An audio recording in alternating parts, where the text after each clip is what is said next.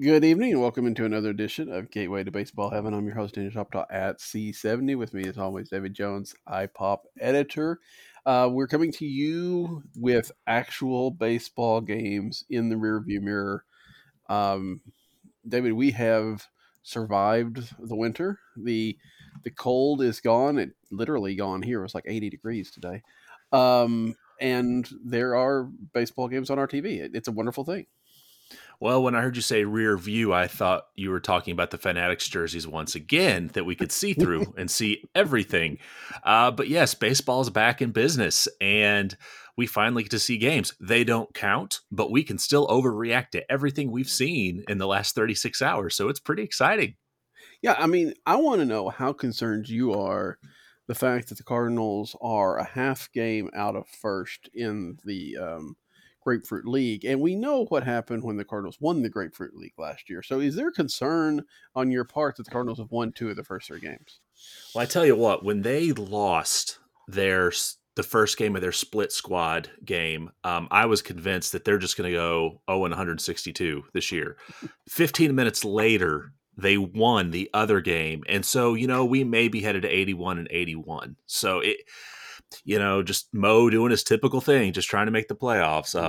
Yeah, it is so funny looking at these records. It was kind of I guess a funny thing that they won the grapefruit title last year, and then fell flat on their faces. But I don't know. Maybe a study's been done to see if there is some correlation between success. I can't see there being a lot.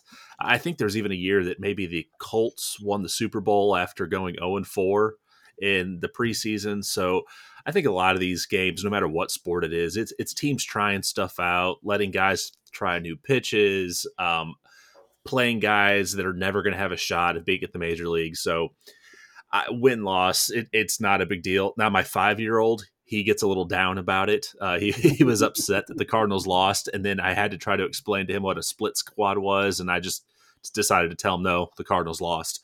So, yeah, for the kids, it may be a little disappointing. But, Yeah, but then you said, and now they've won. So then he's really confused.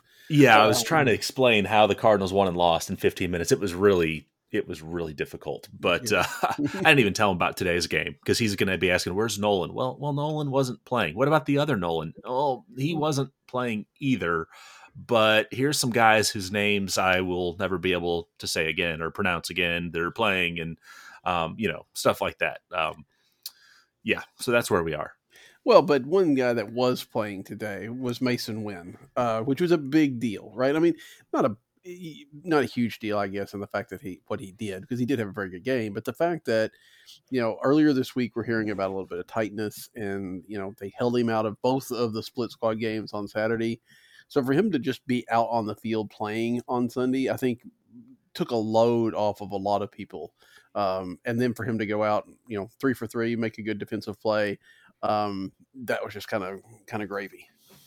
Yeah, when you hear tightness and you hear 21 years old, a lot of times you think, okay, it's just it shouldn't be anything big. A guy's playing that may be 38 years old and he's got tightness, it may put him out for 2 weeks. So I wasn't too concerned when I heard about this. And it's one thing to miss games during the season; it's another thing to be held out during spring training. So it was one of those things you kind of. Okay, hopefully it's not too bad. And I think what made it the issue a little bit more is that the Post-Dispatch had a piece where it talked about the Cardinals might be looking at outside options potentially if both Edman was going to be out long-term and Winn might have injuries. But to see him show up today, go 3 for 3, hit the ball well, make a great defensive play, I think things are okay. I think they're going to be all right. The issue might be who is going to be the backup shortstop going into the season if Tommy Edman isn't ready. So I kind of think that's where we're at right now.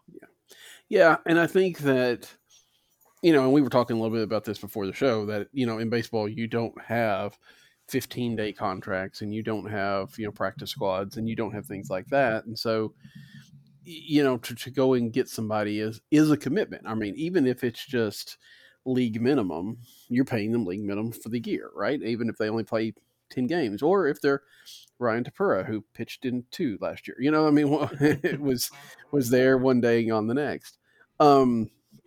So I think if Masyn Winn is healthy, you don't worry as much about backup shortstop. You do have Jose Fermin, who again is no great shakes. You wouldn't want him out there on a regular basis, but if you want to give Masyn Winn a day off, or if Masyn Winn needs to come out of a game early or something like that, Jose Fermin can cover the position. You also have people like Brendan Donovan. The Cardinals are working with Thomas Sagasi this winter, although he'd have to be added to the 40 man. He's been taking some reps out there at shortstop too. So I think they can get by with that. I do think that the crisis has been averted, but I mean, again, you never know. I'm personally of the opinion, and you can tell me what you think. Tommy Edman's not going to start the year on this team. He's going to be on the injured list. I just don't feel like when they're talking still about weeks before he can swing the bat, I just feel like that's going to be a situation where they're going to wind up putting him on the injured list.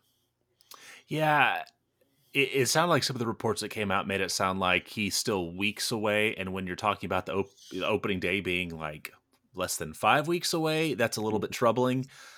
Even if he was ready to swing a bat by opening day, he's got to get some reps. He's got to see some live pitching. Then there were some more reports that kind of made it sound like, they feel very confident that he will be available by opening day. It's tough to know what to believe when it's coming from the Cardinals. We kind of heard the similar thing with Paul DeJong, I think last year with his back. And, sometimes minor injuries end up being huge stints on the IL. Sometimes minor injuries end up being a guy bouncing back in a couple days. So I am curious to hear what happens. What I'm curious to ask you is, if Edman begins the year on the IL, who is the backup shortstop to Masyn Winn? You mentioned Fermin. There are some other options out there. I guess for the Cardinals, I doubt they're going to sign an Ahmed or Brandon Crawford for a short term for like a week or so. Who do you think is that backup shortstop who might get one start a week if Edman can't start? I think it's probably Fermin. I mean, he's already on the 40 man. Can go back. I need to double check. I assume he can go back to Memphis because it doesn't. I mean, if Edman is healthy, he's going to go to Memphis. So, I believe he could probably do that. It just seems like that's the path of least resistance, especially if they're looking at Edman being, missing like the first week or two or something like that.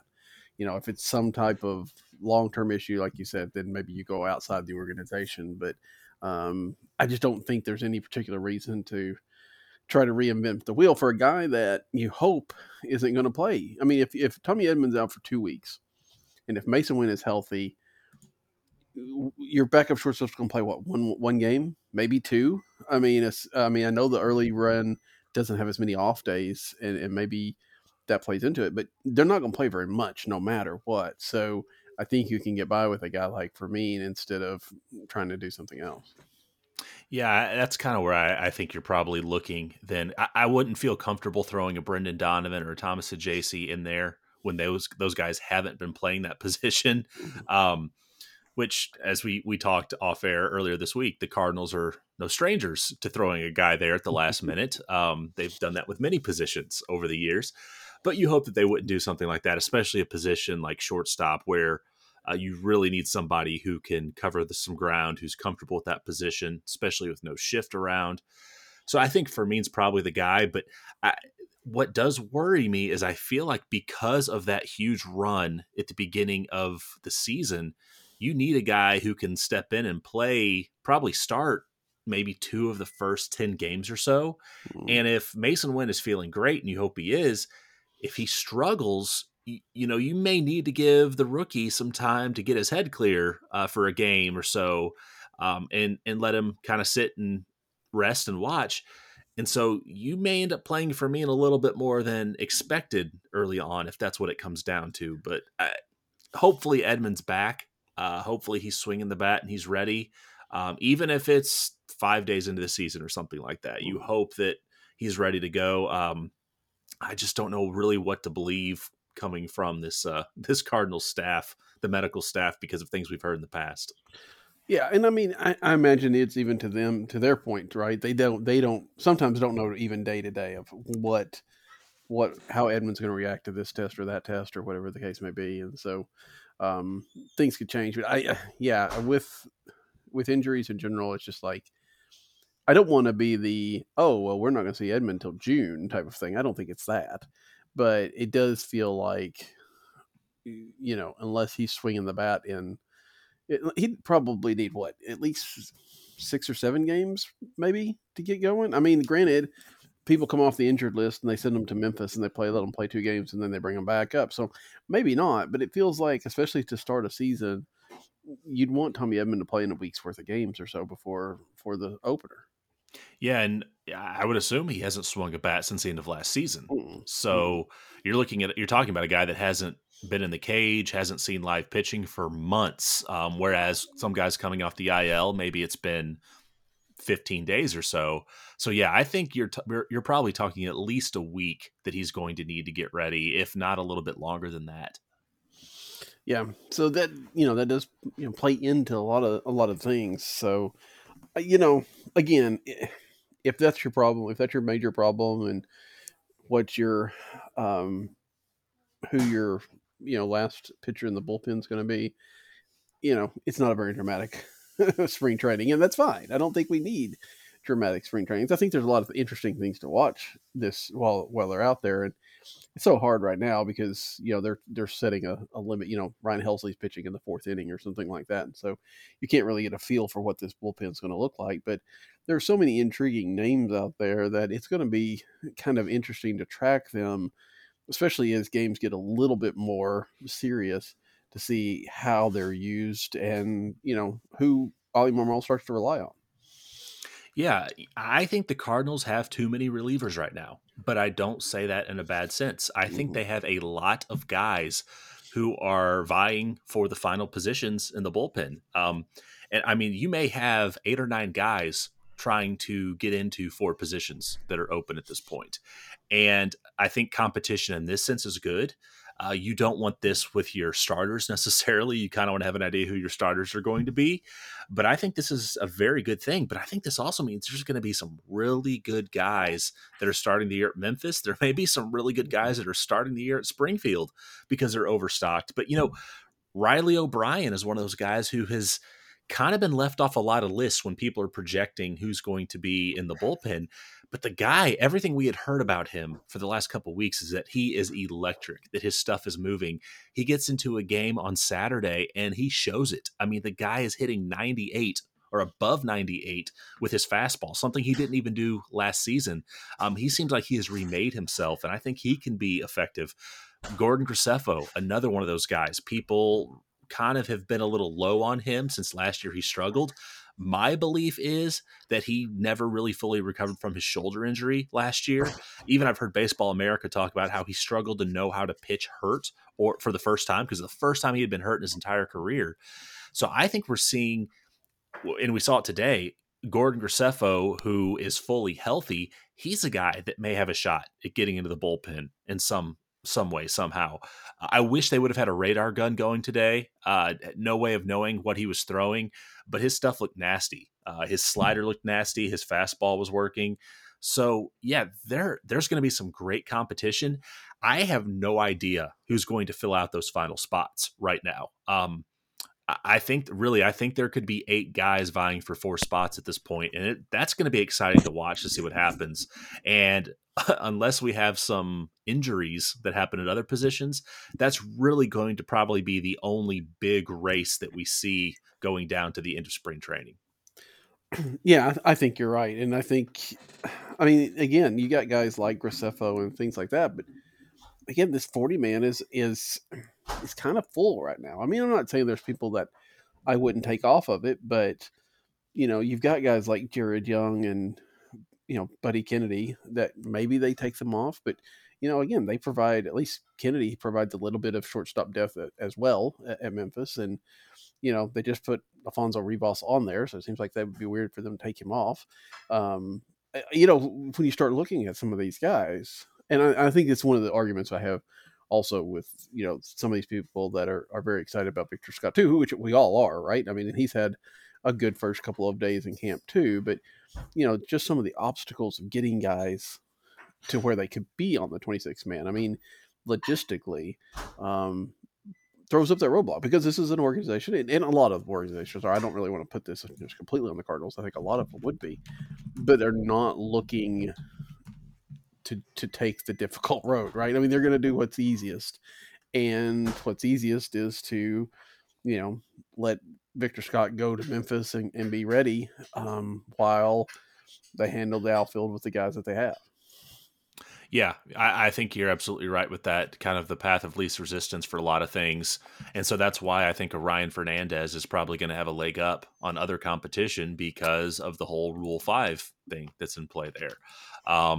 It's why somebody like Riley O'Brien may have a leg up on a Graceffo, even though I think I think he's going to look great for the rest of spring. But yeah, that 40 man is pretty packed right now, and the 26 man is going to be pretty packed. And so I really do believe we're going to see some guys put up great numbers who look like they're worthy of making the roster, who start at Memphis and either are starting at Memphis in a starting role or they're in the bullpen at Memphis. But I mentioned this a couple weeks ago. The Chaim Bloom model a lot of times was to have that shuttle going back and forth between the majors and AAA with the relievers. And we may see that. We may see the Memphis shuttle going constantly where they're just kind of rotating guys back and forth. Now, the whole player option thing comes into play and things like that. So you can't just be doing that all the time. But I think we're going to see guys worthy of the roster who start in Memphis who end up being on the roster later in the year. But of course, like you mentioned, they're going to have to do some interesting moves potentially with the 26 man unless injuries happen, because it's stocked full right now of pitching. Yeah, and then that rotation in the bullpen, which is not a bad thing, and you want to see that. But you kind of look at the way the makeup is going to be, and there's 4 or 5 guys out there that can't be optioned. And then you got a guy like Jojo Romero, who, if he's pitching well, won't be optioned, right? So there may be a little bit less of a spots for them to turn over, especially if somebody like a Riley O'Brien comes up and just lights the world on fire, where that you can't rotate him out, right? He's there, and so all of a sudden your one place of roster turn is just one roster spot. So, maybe that's good too. Is you can spread those 5 options per player out a little bit more when you're rotating 3 or 4 guys through one spot. I don't know, but yeah, it's still interesting that they took Fernandez as that Rule 5 guy because of the flexibility that it cuts into. But if he does what we think he can do, it'll probably look like a smart move. Yeah, and that's what you got to hope for. You got to hope that you're not just stuffing a guy away for future use and you get nothing out of him and then you end up regretting it. He needs to be a guy that can pitch now and pitch effective. The Cardinals, I think it was back in the late 90s, they did this one time with a guy. They stuffed a pitcher away and barely used him and hoped he could be something more. Mejia maybe, and nothing came of him. But so in the situation now, there's bullpen usage is too important that this guy has to pitch and he has to be effective from day one. If not, then maybe you don't keep him. You would hate to, and I know in some places ego might come into play where it looks like you're admitting you made a mistake, but yeah, there's just not a lot of room. And then, they made the moves this offseason with Kloffenstein and Robersa, some of those moves to put these guys on the 40 man that we didn't necessarily think were needed. But the Cardinals just for some reason feel like they always have to have 40 people on that 40 man. And so that also kind of handcuffs them going forward a little bit. Oh, I think also especially with Kloffenstein and Robersa, they didn't want to immediately lose somebody that they had traded for. If this was a year later, maybe they're not protecting them. But, if you go and trade, Jack Flaherty for one of their two, or I can't remember who came with who, but still, you want to have something to show for that trade. Obviously, you still have Takao Roby and you still have Segais, and John King has been pretty good. But when you look at some of those other trades, I think those are kind of guys, especially the way pitching is going, that very well could have been taken in the Rule 5. That being said, we didn't see Ian Bedell taken, which he's farther down, but still, maybe they could have gotten by. But this is not an organization that wants to gamble on something blowing up on their faces, because when it can, it does. That is true. And I mean, we've seen that they just seem they can't quit Wilking Rodriguez Yeah. either. Um, they had to keep him around in some capacity, and they found a way to kind of sneak him through. And so, yeah, Yeah. they stick with their guys for sure. But I think that's an interesting too. I mean, Rodriguez now is, not on the 40 man. You've got Josh James, who signed a minor league contract, not on the 40 man. I mean, there's two guys right there when we're talking about this full bullpen. And then again, Graceffo, uh, probably not Michael McGreevy, who did not look great in his first outing yet. And I don't think McGreevy profiles as a guy that they want to want in the bullpen. I don't know that he profiles as a guy they want in the starting rotation either, but it's another story. Um, yeah, but so there are guys there that are, again, where you've got so many on the 40 man, and then you've got these guys that, if they have a really strong spring, what do you do? So it's gonna be, it's gonna be fascinating to see. And then again, it's also like, how much do you want to take into account? I mean, if Riley O'Brien comes in and has a great spring, that's also probably what, 6 innings against, a mix of major league and minor league talent. How much effort, how much do you take away from that? I know they're watching him. I know they're looking at more than just the actual stat line, but there's just only so much you're going to see against live pitching. And I don't know how much you should weigh that. Yeah, and that's definitely above my pay grade when we talk about things like that.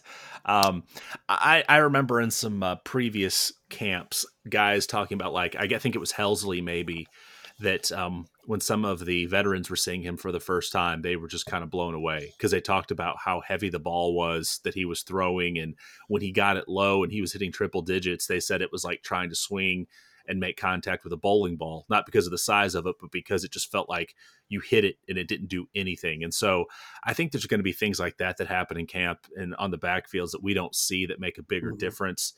I feel like Jake Woodford may have been one of those guys too, that they talked about having great stuff and then it never translated to the major league season. So who knows what really happens, but I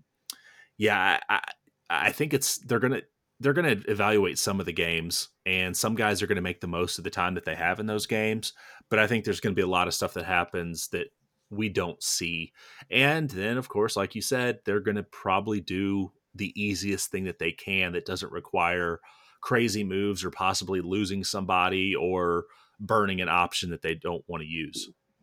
Most likely. Now, then again, the Cardinals have never been shy about promoting talent when it's ready, right? I mean, you could argue sometimes that Dylan Carlson could have come up a little before he did, and there's some others here and there maybe, but for the most part, I can think back to Jordan Hicks, a number of years ago. He's coming out of Single A, but Yadier Molina says he can pitch in the major leagues, and so they don't worry about options and all that kind of stuff, and that's why Jordan Hicks is not on the team anymore, right? Because it's been 6 years since then, which is crazy to think about. So if somebody does come out and just lays claim, I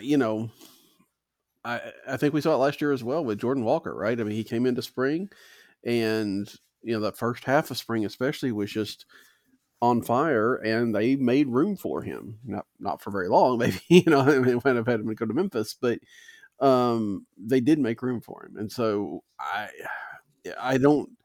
think that's encouraging for these young guys to come into camp to know that, hey, it may be a bit of a long shot, but if I do everything I can do, the organization could do something for me. And it's not like I have no chance whatsoever. Yeah, and it seems that the only time that they don't do that is when someone's blocked. Right. But that has happened quite a bit. But it usually happens kind of at a corner position more than anything, where you're not going to have a Luken Baker come up and take over for Paul Goldschmidt. It's just not happening. You're not going to have somebody come play third for Nolan Arenado. That we're not at that point. And so I think that's where we've seen guys maybe get held down a little bit longer than what you would normally think, just because they were kind of positionless. There wasn't a spot for them at the big league club. And so, yeah, I think pitching, it's a little more likely to see guys moved up a little bit faster and used when they're ready. It's some of the bats that we see that may spend a little more time in AAA because of that. But there's also other issues too, like Moises Gomez. You look at his home run numbers and you think, well, that guy should be in the major leagues. Mm-hmm. Then you look at everything else surrounding those home run numbers and you're like, maybe not.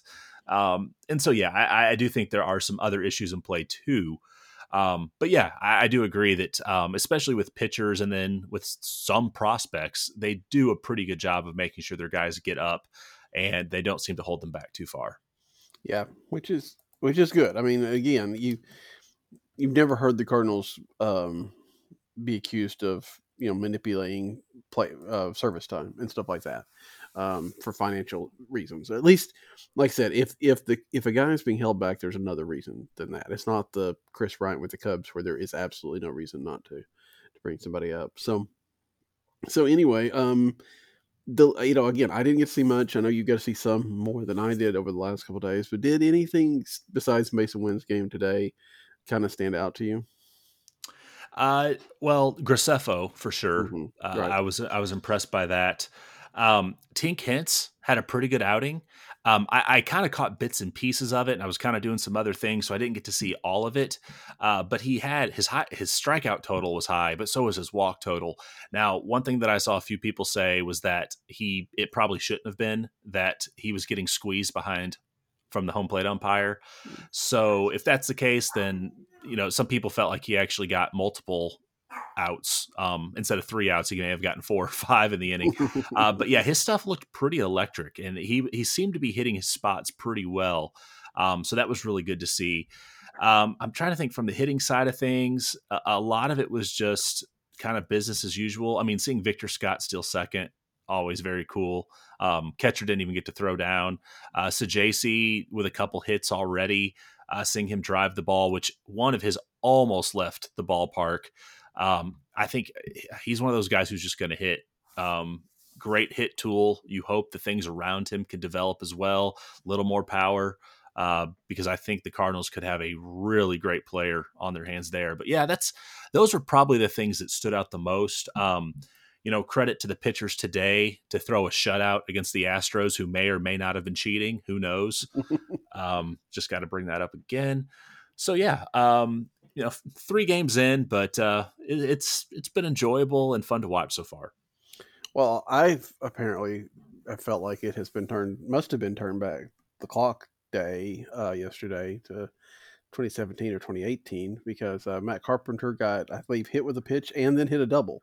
So I don't know that it wasn't one of those ringing in the gap doubles that are really exciting. It was one of those slicing balls down the line that just kind of bounced over the wall. But hey, that's still more than we thought we'd get out of Matt Carpenter for like weeks, probably. So, maybe putting the Cardinal uniform back on will give him a little bit of a boost. Who knows? He may hit 700 home runs this year in a Cardinal uniform. I I, believe that would be a record for a season, but he may get there. Who knows? We've seen it before. I mean, not 700 home runs in a season. No, I don't think we have seen that before. But I mean, I don't know which video games you play, so maybe I don't know.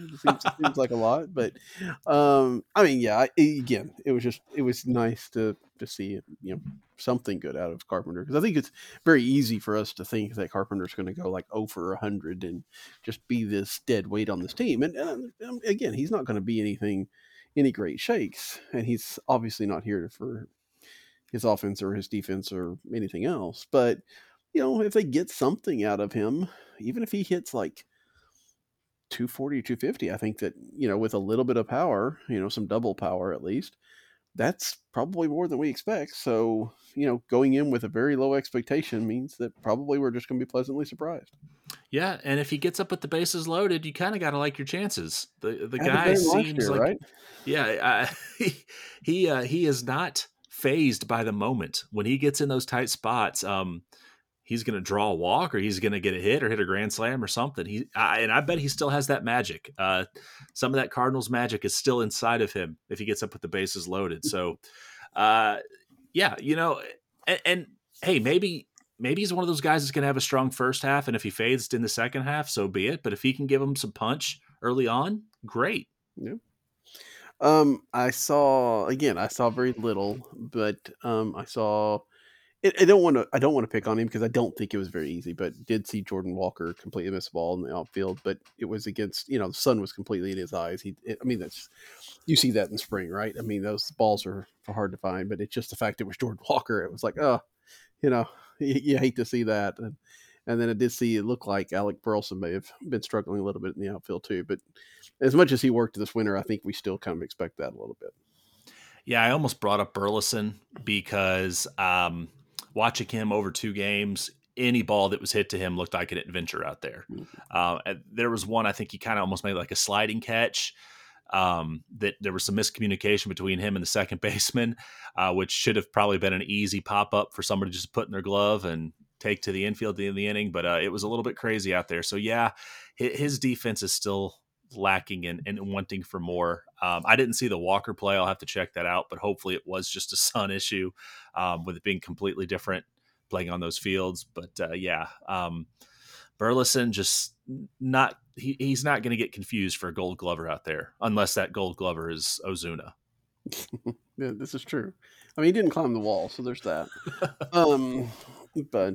Yeah, and again, I mean, and Burleson, if he can hit, he's probably going to be DHing more than anything anyway. I mean, and you'll put him out there if you have to, or one of those games where you'll start him in the outfield, and by the 6th inning, then somebody else is out there. But you would like to see him make some strides, especially when he apparently did so much work this. I was talking about how much work he did this winter, and so far the results are but it's 2 games. I mean, it's hard to say. You can't put a whole lot of stock into any of that stuff. I mean, if he's still missing balls like that in the the last couple of games, that Cubs series right before the season starts, then maybe we're not going to see much of him in the outfield. Yeah. Yeah. It's going to be an adventure every single time. Yeah. But again, hopefully if he brings the bat tool that we think he can bring with the numbers and the, some of the metrics seem to indicate he can, he'll find a spot either here or somewhere else. Right. I mean, he'll either find a DH spot or maybe he'll play some first base when Goldschmidt doesn't need to, or he'll be some piece at the trade deadline. We'll just have to see, but hopefully he just hits and we figure it out later. That works for me. Yeah, well, I figured so. All right, I guess pretty much everybody's in camp, everybody's playing, except Yachty, of course, but well, a different story. I mean, that's Yachty, and except for Edmonds in camp, he's just not swinging. So, it's a fine start to the season, if you will, or the spring training. And Sonny Gray goes for his first time as a Cardinal this week. We'll get to see the start. In fact, the starters, I guess none of the starters have gone yet, so we'll start seeing them this week. And maybe by this time next week we'll have just that much more of a clue about this team, or we will still know nothing. Yeah, let me ask you this question. Who gets to camp first? In not just Cardinals camp, any camp. Yadier Molina or Jordan Montgomery? Probably Yachty, but I don't know if his basketball team's playing, so that's a different story. But yeah, I wonder about, I mean, we saw Cody Bellinger get signed today or yesterday or this morning, whatever. But I'm still, I mean, there's still no real movement on Snell, Montgomery, Chapman, guys like that. And it just makes me wonder if at least one of those guys doesn't go into the regular season without a job. And that's going to be really weird and maybe kind of telling that Boras kind of misread things. Yeah, I don't know. No one would love it more than me to see Boras just get stuck with a bad deal at some point, which I say get stuck with a bad deal. He's making millions off every player. Right.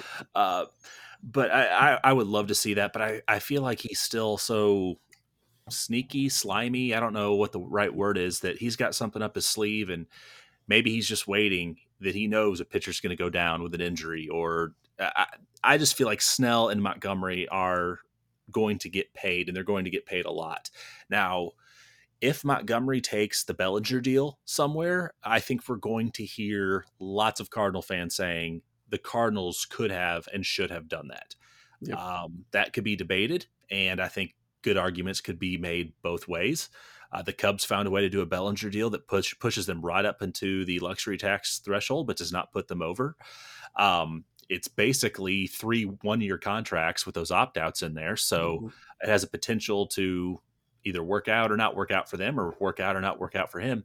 But yeah, I'm curious to see what happens with the pitchers. Are they going to have to settle for 1-year deals with multiple opt-outs that can make it longer deals, or does he have something in the works where these guys are going to get 5-year deals and they're going to break the bank?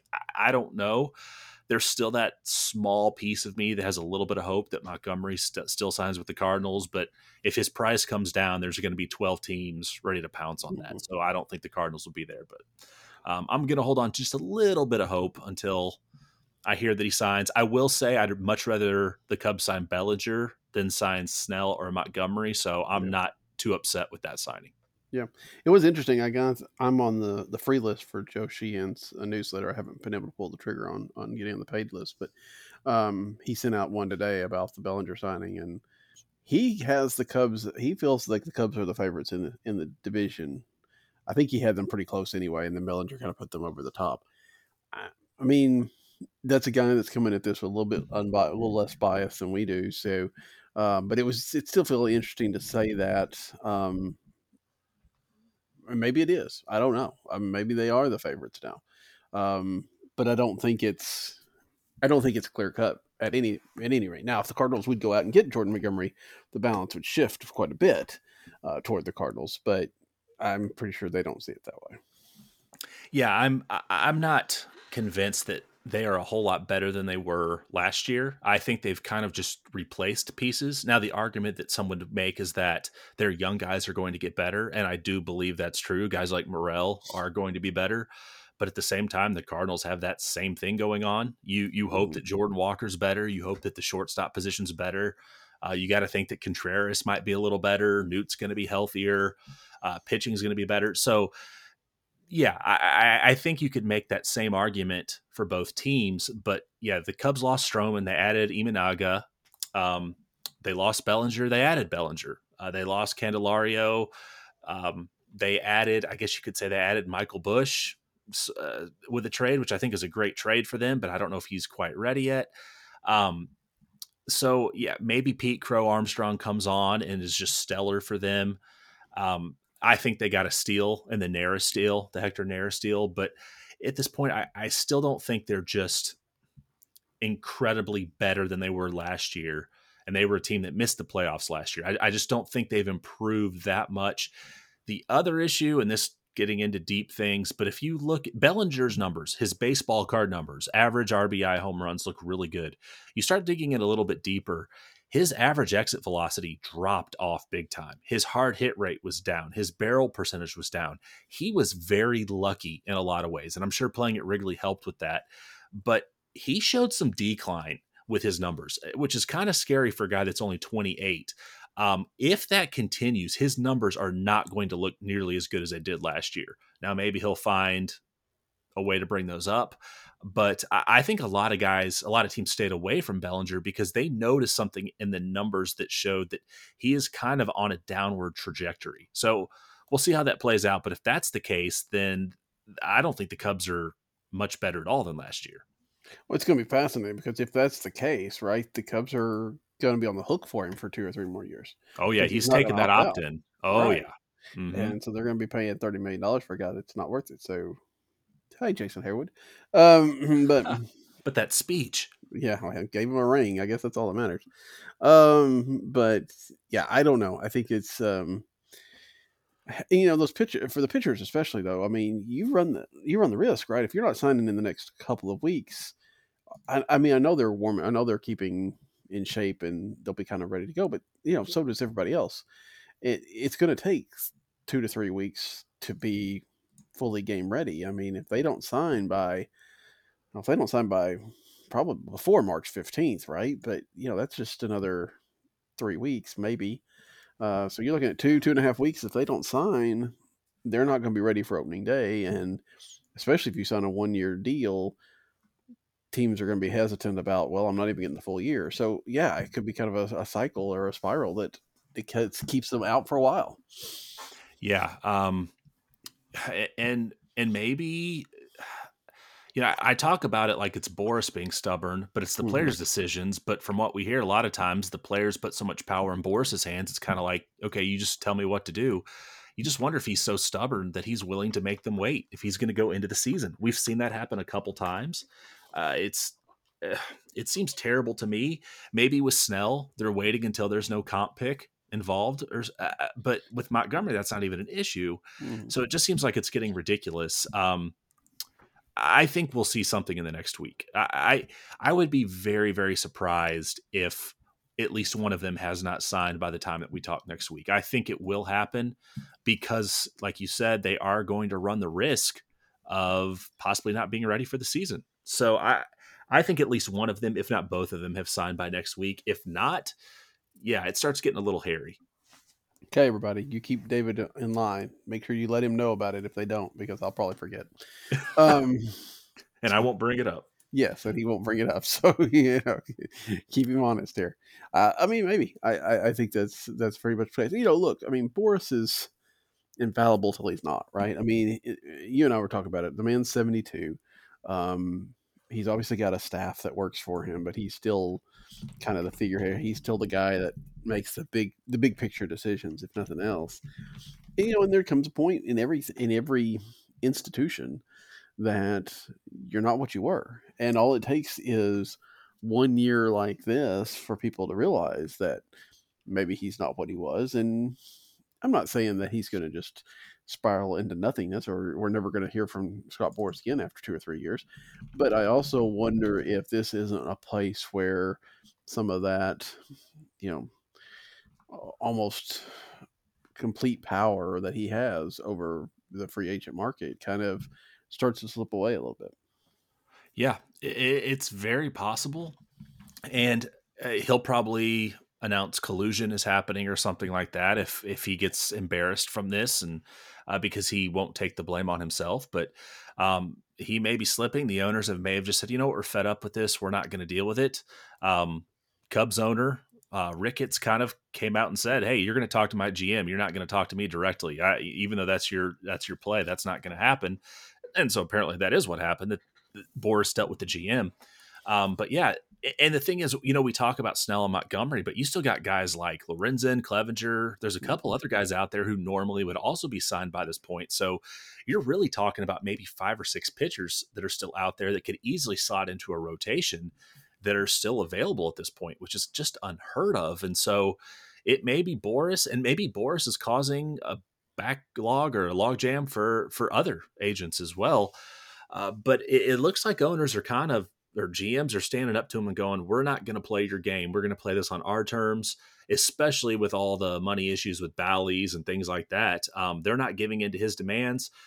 We'll have to see, though, who's calling who's bluff in this, because these pitchers may end up getting their money and we may go, well, Boris had it right all along. He got exactly what he wanted. Or maybe we see them take the Bellinger deals and we go, okay, maybe he's actually slipping a little bit and the owners called his bluff and he kind of got caught with his pants down. Well, if they're Fanatics fans, he could have them up and it wouldn't matter. So, and now that we've brought this whole thing full circle, it's time to get out of here. So, David and I'll be with you next week to talk about another week of Cardinal baseball, more than just 2 games. So hopefully we'll have a lot of interesting things to talk about. And until then, for David, I'm Daniel. Good night. What do you want to play, Stan? We're going to play Take Me Out to the Ball Game. We're all going to sing it, too.